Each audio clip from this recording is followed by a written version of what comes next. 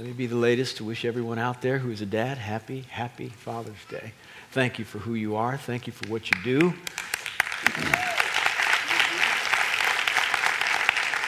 You are the anchors to our homes, and you are the real foundational building blocks of our community. Now, I'm going to intentionally speak about fathers in glowing and responsible ways.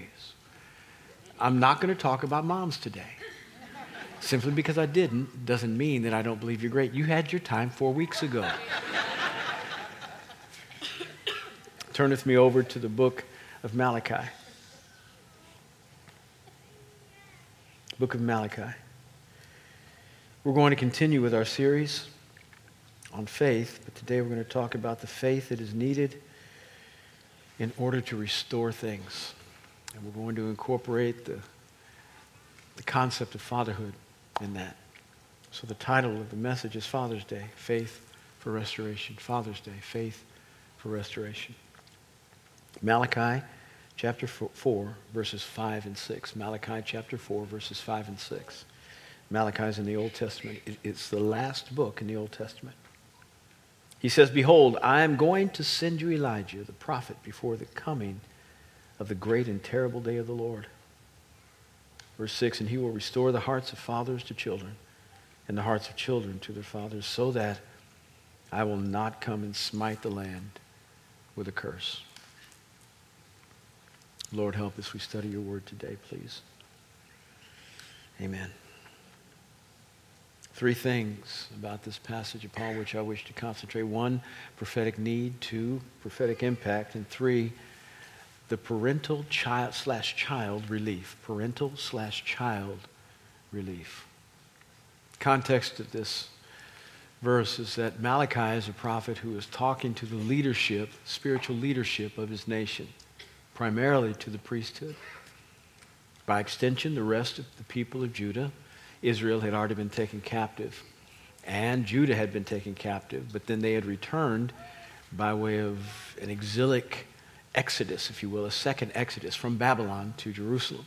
And Malachi is one of the prophets. In the attempt to try to restore the house, meaning the house of God, and all of its services, there were some missteps, both in the construction of the building and in the intentional deployment of people to make everything work well. Lots of missteps. And Malachi deals with those missteps, not so much in the physical construction, but in how the priests did what they did. And he's very, very intentional about his correction and very focused. He talks about how the priests really aren't providing for their wives. They're divorcing them left and right. Horrible. Now, if you know the pastors are doing this, what is happening with the rest of the folk? This is horrible. As priests, they were supposed to know how they offered things to God, the best way to do it. And they weren't complying. They were giving God the lame, sheep that were blind, oxen that were diseased. Those are the ones they were offering rather than the best. They weren't tithing. He says, why don't you do this? Bring the whole tithe into the storehouse. 10% of everything you earn is supposed to go to God. Bring this into the store so that there may be food in my house. Provision, spiritual provision, and natural for my household. Right now, my house is struggling because it can't keep the lights on. Bring the tithe into the storehouse. See, and then God gives a promise here. See if I will not open up the windows of heaven in Malachi chapter 3, and pour out upon you a blessing you can't contain.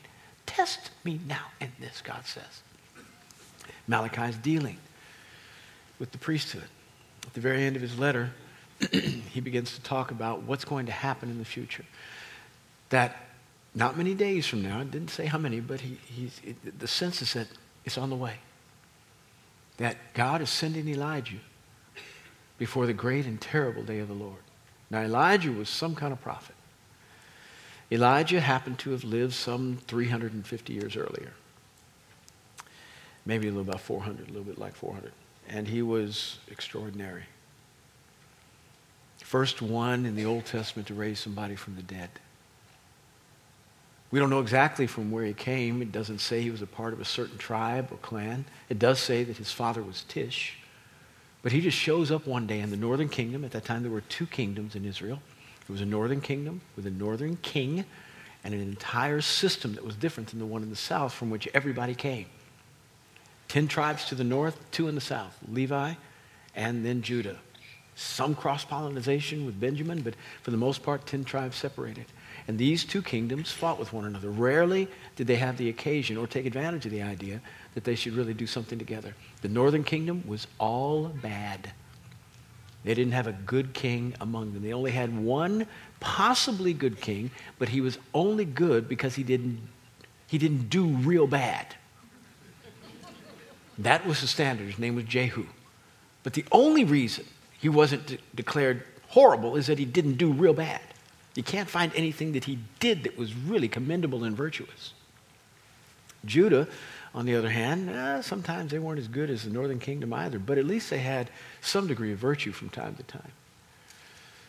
Elijah prophesied in the northern kingdom, and he comes to a guy named Ahab, who happens to be the grandson of a guy, I think, named Jeroboam, who was the first king. Great, someplace, 3 or 4 generations down. And Ahab is said to have been the worst out of all the kings of Israel. Every one of them was bad, but he was the worst. And God is about to help Israel get right. Elijah shows up in Ahab's court, says, yeah, it's not going to rain except when I tell it. Now he has no credibility because he's never prophesied before that we know of. And he just shows up in the king's court and tells the king it's not going to rain except when he says so. Everybody said, who's that guy? I don't know. 2 months passed, no rain. Who's that guy? 4 months passed, no rain. What was this? Where? Anybody? 9 months passed. Hey, we need to find that guy. We need to find that guy. And what is it? Where is he? What does he do? 18 months. CIA, FBI, Navy SEALs, Rangers, get out and find that guy. And it is an all-out search. And they find him. 3.5 years later. Wow. Elijah was powerful. He was a reformer of a country, at least the attempt to do so. And God says, I'm going to send you the prophet Elijah before the great and terrible day of the Lord. Now, be real certain about this, that there is nothing that is scripturally confirming of reincarnation. Nothing.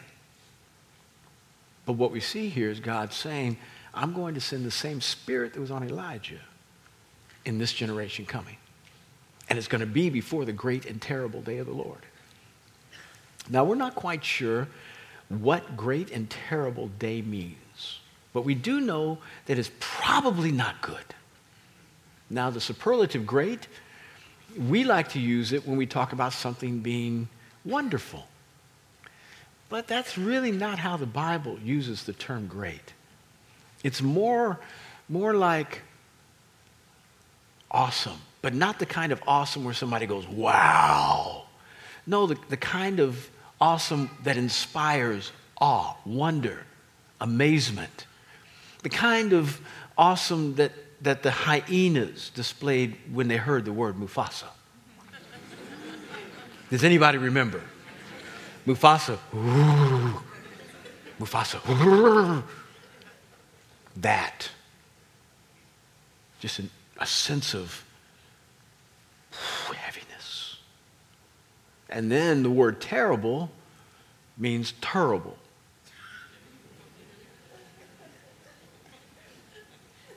It means frightful, horrified, dreadful. So there's nothing about this great and terrible day that's good. Now we do know this, that Jesus defined who Elijah was, meaning that the same kind of ministry that Elijah had to his generation, this guy would have in his generation. And Jesus, talking to the disciples, says, you've been waiting for Elijah. I tell you, he came. You didn't notice it, but it was him. John the Baptist, who was a forerunner for Christ, the man who would pave the way in people's hearts and in society for Jesus' ministry to have the greatest effect. He was the road grader. He was the plow in the heart of Israel to make sure that the seeds which Jesus planted took root. And man, he did his ministry well. He talked to Herod, who happened to be the ruler of the Jews, told him he needed to repent, much like Elijah told Ahab he needed to repent. Herod had killed his brother, who happened to be king, so he could take his brother's wife. That's not good at all. I mean, that's probably definition of bad in the dictionary. Horrible. But John the Baptist didn't just let it go. He said, wrong, you need to repent. He told the military to repent. He told the tax collectors to repent. He was dealing with government every place he thought possible. And he had no fear. Why? Because his role was to pave the way so that Christ's ministry could have the smoothest pathway to success. He was amazing. Jesus thought he was so great that he said this, no one who has been born of women is greater than John the Baptist. That's some serious company, y'all. That's Moses, that's Joshua, that's David, that's Samuel. Serious company. Deborah.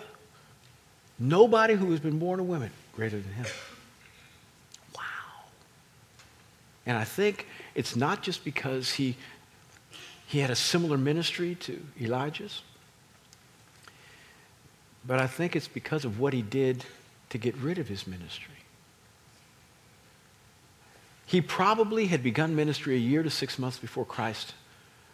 They were about 6 months apart in age. So he's a little bit older. And he started his ministry quicker. Jesus started when he was about 30. We think John started when he was about 30. But John had a huge impact. I mean, John was so great. I'm not talking about a little ministry. John was so great that they looked at him and said, are you the Messiah? Now, you might think, obviously you think that what I have to say is worthy of your time to come. But never has anybody confused me with the Messiah. Good reason, very good reason. But they did with John. Wow. This man could preach so well that people would walk 3 and 4 miles to come out in the wilderness to the River Jordan just to be baptized. Walk to hear him preach. I have a hard time getting people to come into air conditioning. He was amazing out in the wilderness. Stunning. The greatest minister since Malachi. And we're talking almost 450 years. The greatest ministry.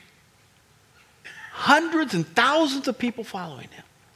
And when Jesus shows up to be baptized, John says, first he said to the question of whether I'm the Messiah, he said, no.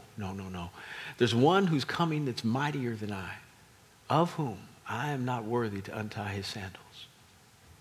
Now, we don't understand what that means, but in the household that had servants, the lowest servant in the household was responsible to clean the feet of the people who came in the house, both house members and guests. Why? Because there were no paved roads, and everybody had open-toed shoes. And so your feet were filthy. They reclined at table. They didn't sit like we do. So they actually had chaise lounges that were about 45-degree angle. And then they would lie down on them with their feet in the back, and they'd eat at a common table with their hands. And so you wanted to make sure your feet were set. The lowest servant would then have to wash the people's feet who came in the house because you didn't want the feet to mess up anything else. And the lowest servant, in order to do so, would first have to untie the people's sandals. John said, that man is so, you think I'm something. That man is so great that I am not even worthy to be the lowest servant in his house. So much so that when Jesus showed up to get baptized at the River Jordan, by John said, I'm the one who needs to be baptized by you. This is flipped. You do me, please. Jesus said, no. We have to fulfill all righteousness here. I can't just print cards that say Messiah. I need a prophet to proclaim who I am. And this is your ministry. This is your anointing. I come under your ministry in order to do what I need to do. If anybody would be self-qualified, it would be Jesus. Yet he decided to submit himself to a man who was less qualified. And you have a problem submitting to people in your world? Are you kidding me? John the Baptist baptized him. Jesus got up, dove came out of heaven, God spoke, "This is my beloved son in whom I'm well pleased, listen to him." Jesus got out of the water, started walking away, and there were two main disciples of John, Philip and Andrew, who were following John, main staff members of John. John said, "Go." He gave his staff to Jesus. He gave all his people to Jesus. How many people to build a 20,000 member church at the pinnacle of their success and with them functioning on all cylinders in ministry? Even think about giving it to somebody else. I mean, if somebody else is anointed, they say start over there. You can start a church over there. But they're not thinking about giving their whole ministry to him. That's what John did. This is why Jesus said, can't find anybody in Scripture who's done that. Anybody in Scripture who was a monarch, reigned 2 years and decided, nope, I'm going to give it to somebody else. They either had to die or had to die. John was amazing. But right as John was coming, that should be the prompt. Because Jesus said, Malachi said, I am sending before Elijah, before the great and terrible day of the Lord. Before. So Jesus said John was Elijah. Oh, something's around the corner. If you piece together the puzzle of the Bible, something's around the corner. The good thing about prophetic utterance is that it's supposed to help you before. Prophets really aren't that functionally on top of it if they tell you afterwards, oh, I knew that was going to happen. Man, hindsight's always 20/20. They got to do before. Now, we have some marvelous prophets in our midst. Pastor Jim Critchard, prophet. Pastor Janelle Perkins, prophet. Some others who are prophetic in their orientation. Just amazing. We are blessed with some real prophets that hear from God about what we should do, what we should not do, how we should be, and encourage us in our mission. They are amazing. I don't know where I would be without them. But I am not one of them. But I can be prophetic. And I'm begging you, please, if you're coming to church, listen to me as if this is the before moment for you. I realize my humanity gets in the way. I am well acquainted with my own weaknesses and how flawed I am and how I don't speak well sometimes and how I have tendencies to do wrong. I am well acquainted with the Adam on the inside of me. And I know what I'm not and what I need to be for you, and I'm pressing to try to be that on a regular basis. But I beg you, get beyond my humanity and listen to what God is saying through this fallible voice so that you can have information about your before, because great and terrible is on the way. It's on the way. Now, I don't know if it's on the way in society for us. I don't know. For John the Baptist, 40 years after his ministry, Jerusalem was destroyed. And that for the final time as people understood it to be. Temple was destroyed. Walls were torn down. And for almost 2 millennia, there was no place for the people of Israel to be. Folks died. Jesus even talked about it. Kind of the abomination of desolation that you read in Scripture. He said, make sure that your flight is not in winter. If you're pregnant, you're in trouble when this happens. Rome came and destroyed Jerusalem. If that wasn't the great and terrible day of the Lord, it was at least one of them. Great and terrible. Many Jewish people died. It was horrible. And the Romans had no mercy for anybody they saw. Horrible. But God told them beforehand, when you see Elijah, that's your before. Now, I don't know what's going to happen in our society. I do know this, that there's nothing about our society that seems to be growing increasingly favorable toward the church. Nobody's trying to knock down our door and say we can't preach the gospel. They're not trying to light our building on fire because we're Christians and they're not. That doesn't happen very much in America. But remember, America is a very short sliver of history in Christendom. Right now, there are people all around the world that are suffering for their faith. You might think it's a small pocket, but in most of the world, people are suffering for their faith. Most of the Christians on the planet are suffering for their faith. In China, suffering for their faith. In the Middle East, suffering for their faith. In Africa, where Islamic strongholds are, suffering for their faith. The world has never been kind to Christians. And if it continues to go the way it's going in America, I don't know if in my generation, but probably my kids, somebody's really not going to like us and probably express that in ways that are very unfavorable. So what do we do? Well, practice good citizenry. Push your button for the best electable person. You don't just give up because you can't find a good one. You have to be a responsible citizen. And so if you don't like any of the candidates, write yourself in. Write somebody in. Just do something right. Be an excellent citizen in every respect. Act like your responsibility is to uphold the principles necessary for peace and justice in our land. Don't just check out. But as you do all the things that are responsible, please understand this. Put no faith in your efforts. Because if Congress changes, it doesn't mean it's going to change toward the gospel. I don't believe my vote is going to make Jesus come any quicker. The only way our nation is going to change is if revival happens in the church, whereby the church becomes what it should be again, and awakening happens out there, where people's eyes open and say, I need to repent. That is our only hope. Everything else, Band-Aids at best. Yet, we need to put the Band-Aids on the boo-boos. My point is, great and terrible sociologically might happen to us someday, but probably not tomorrow. But I can guarantee you this, that you're right around the corner from your next great and terrible. Now, I'm an optimist. I believe that God is going to open doors for me by way of favor on a regular basis. So when I step into things, I believe he's meeting me and has already paved the environment, made the on-ramp for me to be successful. I believe that every day.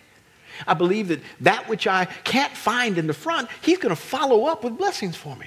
I believe he's chasing me down with blessings on a regular basis. I believe all that, but I am not disassociated from the reality that I live in a world that's going the wrong way. And the more I try to do right, the more devil puts a target on my life and does what he can to derail me on the regular. And so I realize I live in an environment where great and terrible is really possible. Really possible. Bad days will happen. Anybody live long enough to see one? Help me.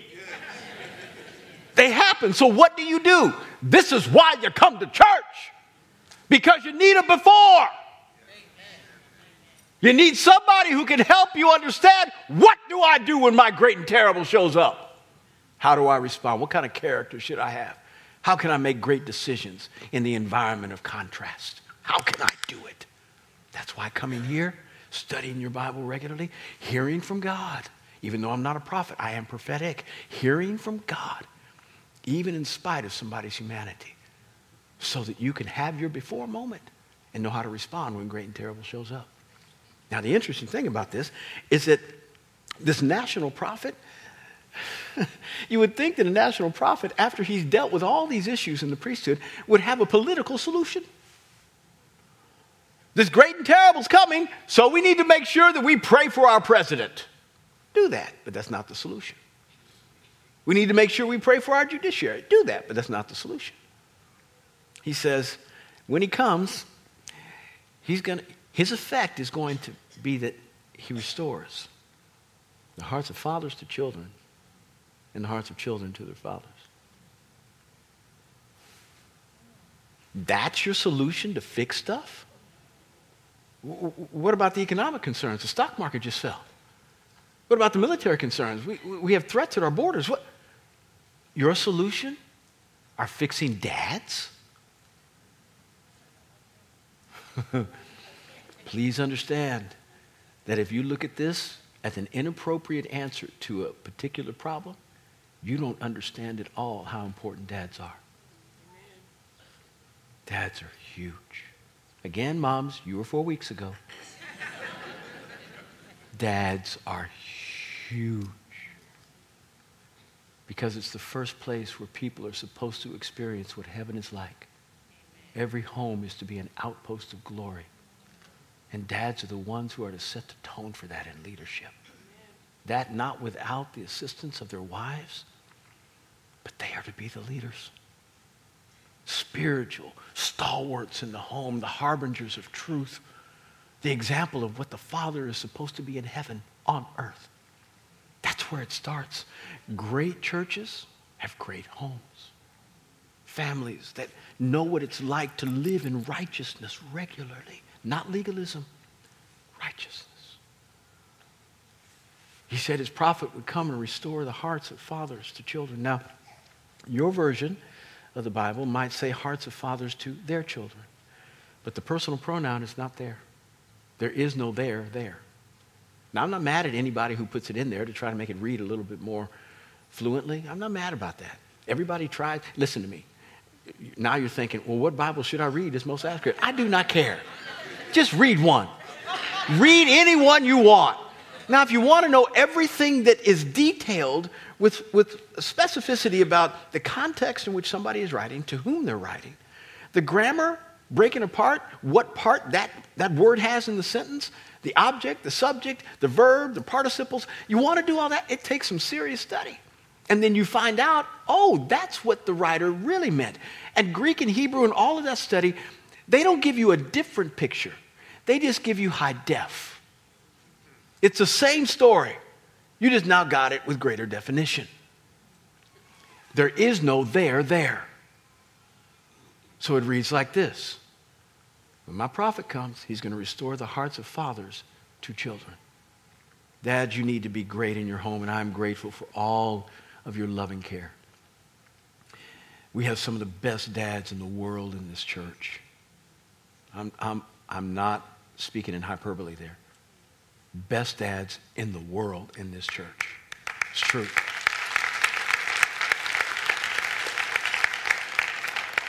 Having said that, if you want to be a part of the solution to fix our world, you're going to have to love more people than just who have your last name. There are a lot of kids out there without you. They don't have anybody to look to. They don't know how to respond to people in conflict. They don't know how to be respectful to their mother. They don't know how to choose their peer friends. They don't know how to sift through life, throwing out the bad, keeping the good. They don't know because they don't have dad. And we need to broaden our shoulders, increase the capacity of our heart so that we can be dads to children beyond those who have our last name. I'm begging you. You want to stop the curse? Because that's the point. That's where he gets to here. Lest I come and smite the land with a curse. You want to stop it? You want to put brakes on it? Do this. Secondly, he says, the hearts of children to their fathers. The personal pronoun is there in the Hebrew. The hearts of children to their fathers. Why? Well, dads can always enlarge their heart to encompass more than just their own. But children aren't looking for a second dad.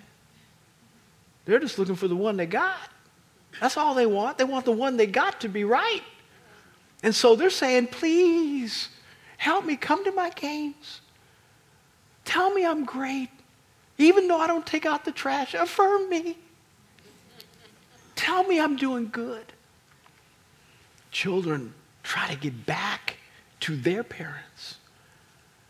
And sometimes, hear me, age has nothing, it shouldn't, but age really has nothing to do with maturity. Sometimes, you 17-year-old, you need to be the mature one, even when your parents aren't. You want to see the curse stopped in your family?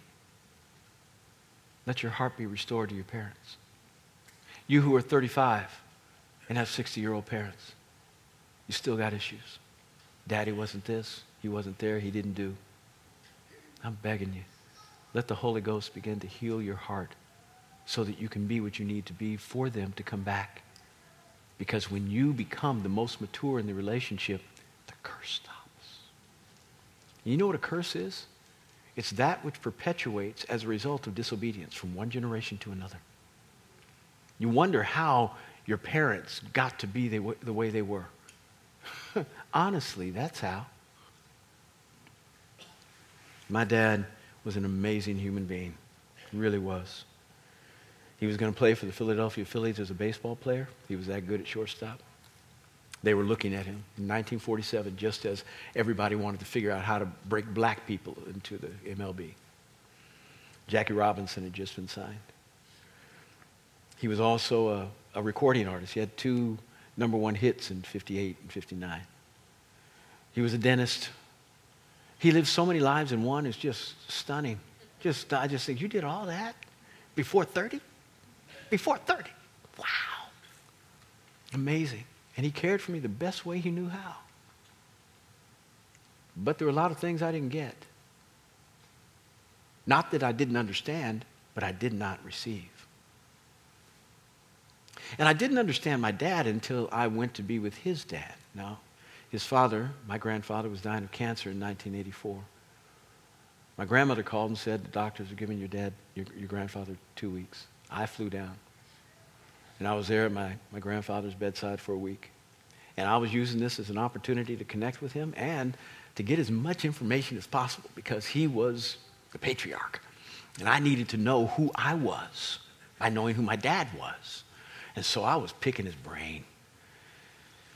And he talked about his life. He talked about the first time he gave his heart to Jesus. I mean, it was just rich. But he talked about his son. And he had some regrets. He never told my dad that he loved him. Ever. No, he wasn't alone in that. Most dads from the 30s, 40s, 50s, and 60s didn't do that. They were John Wayne dads. Just, if the son would say, I love you, dad would say, same. You just didn't express emotion like that. You weren't vulnerable. You weren't transparent. So it wasn't unusual. But as he began to describe the relationship he had with my dad growing up, light bulbs came up. It just blew up in my brain. Just came on. Because my dad hated my ministry. Didn't just dislike it. Hated it. I was supposed to be a dentist. I was accepted to Meharry Medical School, his alma mater down in Nashville, Tennessee. Supposed to be enrolled by August of 82. And God called me to go into the ministry. Devastated my dad. I was supposed to take his practice in Kansas City when I graduated in the spring of 1985. And I would take his practice, no overhead, have all of his patients, and pay off his retirement. It's a great deal. But I decided to do something else. Not happy. He loved me, but he didn't know how to show how he loved me in the midst of his disapproval. So I went to the ministry. Came home for Christmas in 1983. My brother had the distinction of going to TCU to play football. Came back with really poor grades the first semester. This plays into what I'm about to say. So my dad was mad at me for going into the ministry. Now he's doubly mad because my brother came home with bad grades. I said, help a brother out. Took us out to lunch. My brother was sitting beside my dad. I was across the table. He spoke to my brother, and looked at me and said, don't you ever come back like him. He is nothing. He will amount to nothing. My brother just went, what happened with you and Dad? I don't know. Mad. Didn't talk to me for 4.5 years. Except about the Kansas City Chiefs and the Kansas City Royals. We're from Kansas City. Never called me on my birthday. I called him on my birthday. I didn't say you missed my birthday when I called. I just said, hey, love you. Happy birthday, boy.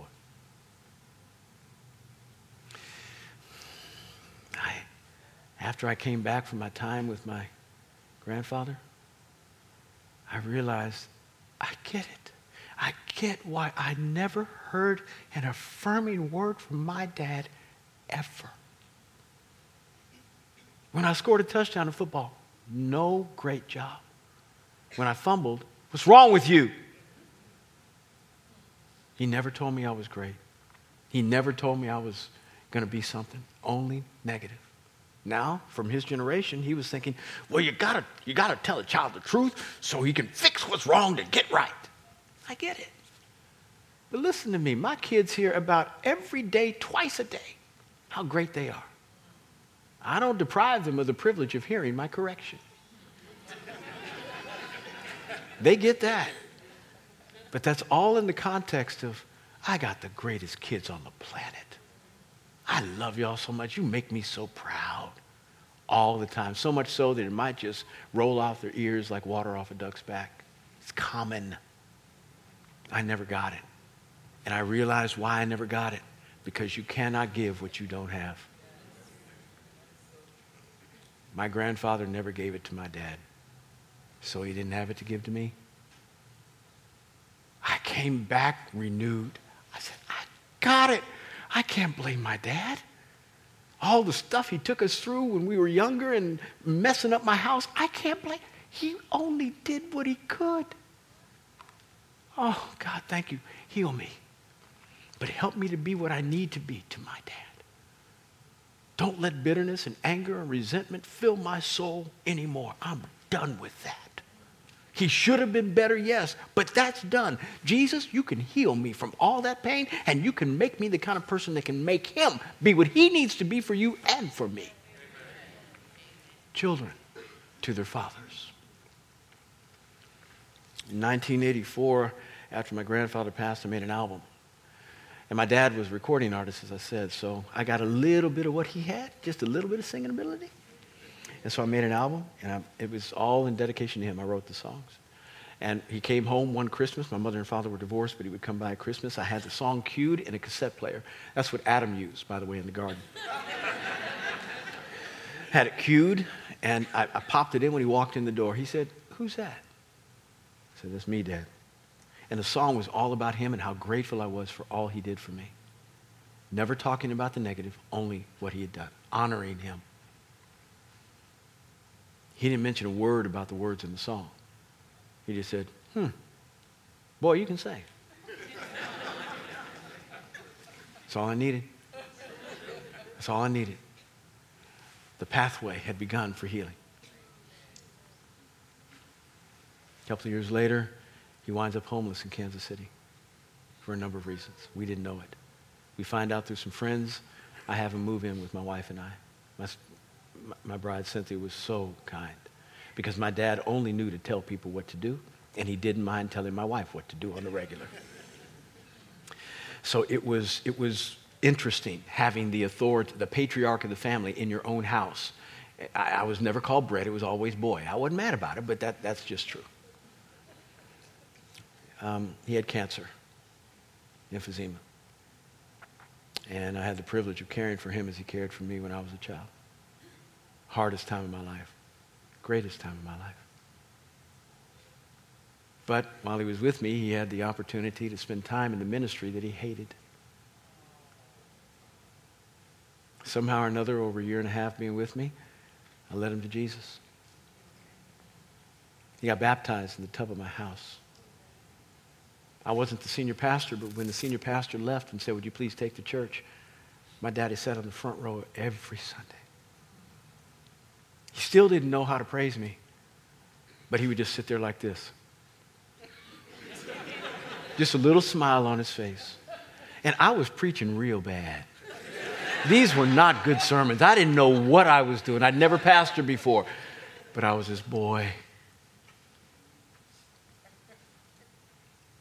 We were watching a football game one day. And we'd sit there, he'd critique. He loved football. And he'd talk to me about the game, what the players were doing. And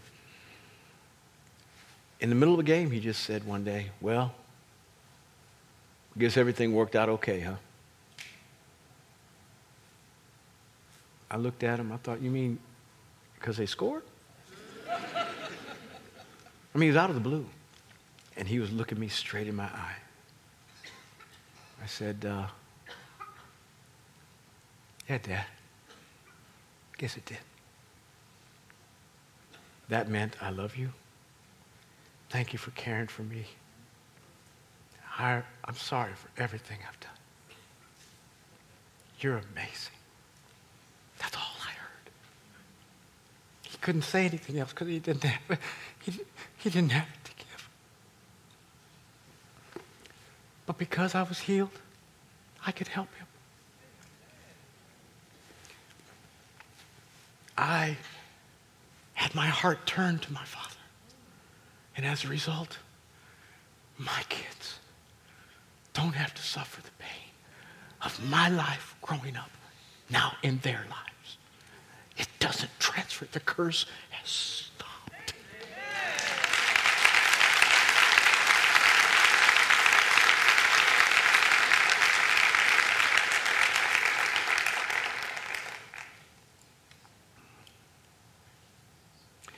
I don't know where you are. Even if your father has passed, you can make this right. You can talk to Daddy. You can ask for forgiveness for holding the wrong stuff against your parents, realizing that hypocrisy runs deep in humanity. And someday your kids will be saying the same stuff about you if you don't change. And you have an opportunity to say, God, forgive me. You know what's interesting as I close? That God, out of all the things the Lord could have thought were really good to tell humanity, he chose 10. We call them the commandments. And number 5 was this: honor your mother and father that your days may be long on the earth. Now, if I were to choose 10 things most important for humanity to know, I don't know that that would be one of them.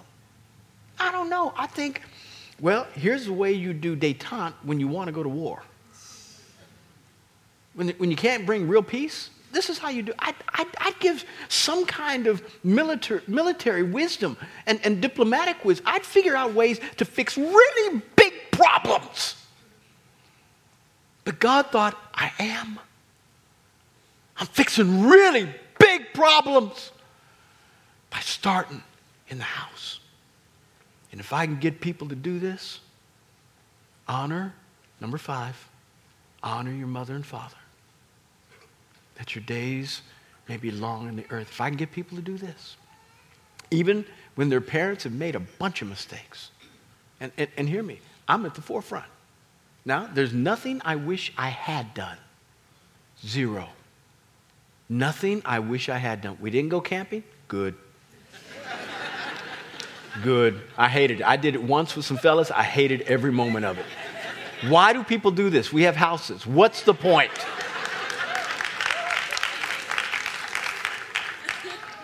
I have no regrets about not taking my children camping. None. But I got a lot of regrets about what I did do. A lot. It's never abusive to my children. But I wasn't smart enough to raise them all right. When you have your first one, he's the experiment. He's a guinea pig. You don't know what you're doing. And so you do your best, but you're not what you are to the 7th. My baby boy Grant really got a much better version of Dad. And you sit there and say, God. Now, the trade-off is your first one gets all your strength and time. And so he got the most of your good and all your bad too. The latter ones don't get near as much of your time, but they also don't get all of your mistakes. And there are a lot of things I wish I hadn't done. I wish I'd been more sensitive. I wish I'd heard more. I wish I'd been less reactive. I wish all those things. But in the process, I said, God, I realize it's me. It's not them. These kids, if they had a better dad, they'd be better kids. They'd be better kids. And so I didn't blame them for their disobedience. I blamed me. And although I hold them accountable for doing right, I realized they came by it honestly. It's me. God, make me better. I can't stop them from making the mistakes that they will, but I can be a whole lot like you are to me, to them. When I make mistakes, you don't seem to respond to me like I respond to them. You are so merciful and you are so kind. Help me to be more like that to them. The curse stops when fathers reach children and children reach out to their fathers. Something happens and the blessing flows. And it's not just about the blessing that comes to your father as a result of you now reaching out and saying thank you, even in the midst of all their mistakes. It's not that you ignore them. You just concentrate on what's most important. And when you do it, please don't do this. I want you to know, Dad, I forgive you for everything you did wrong. That's a backhanded accusation. And they don't know what to do with it. It's one of those, thank you? Thank you? I don't feel very good right now. Don't do that. You take up your forgiveness issues with God. And if you have issues about what you need to discuss with your parents, you say, Mom, Dad, can we sit down and talk? I don't know about this. Help me with this so I can process well. And then after you've had dialogue, then you know for what you need to forgive. But don't do the other. But in the process, not only does it help them, but it helps you. The blessing is this. You have it go well in your life.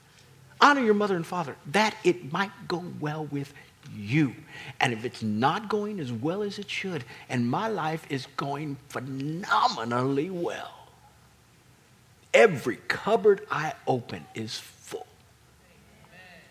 That doesn't mean I don't have difficulty. I'm just putting it in perspective. Wow, am I blessed. I got the greatest church on the planet. I got the greatest friends on the planet. I have the greatest wife on the planet. Thank you very much. I appreciate that. My wife will send you a thank you in the mail too. I have the greatest kids. I got the greatest. I am so blessed. There's nobody more blessed than me in the entire world. That does not have anything to do with money, because I need more of that. But it has everything to do with how God has treated me. How he has treated me. And that all goes back to what I did for my dad. Now, that's not a catch-all. That doesn't mean you can disobey in every other area as long as you do the honor thing. Let's pray. Daddy, I love you. I bless you. Thank you for your goodness and grace. Inspire us to be what we should be for the most.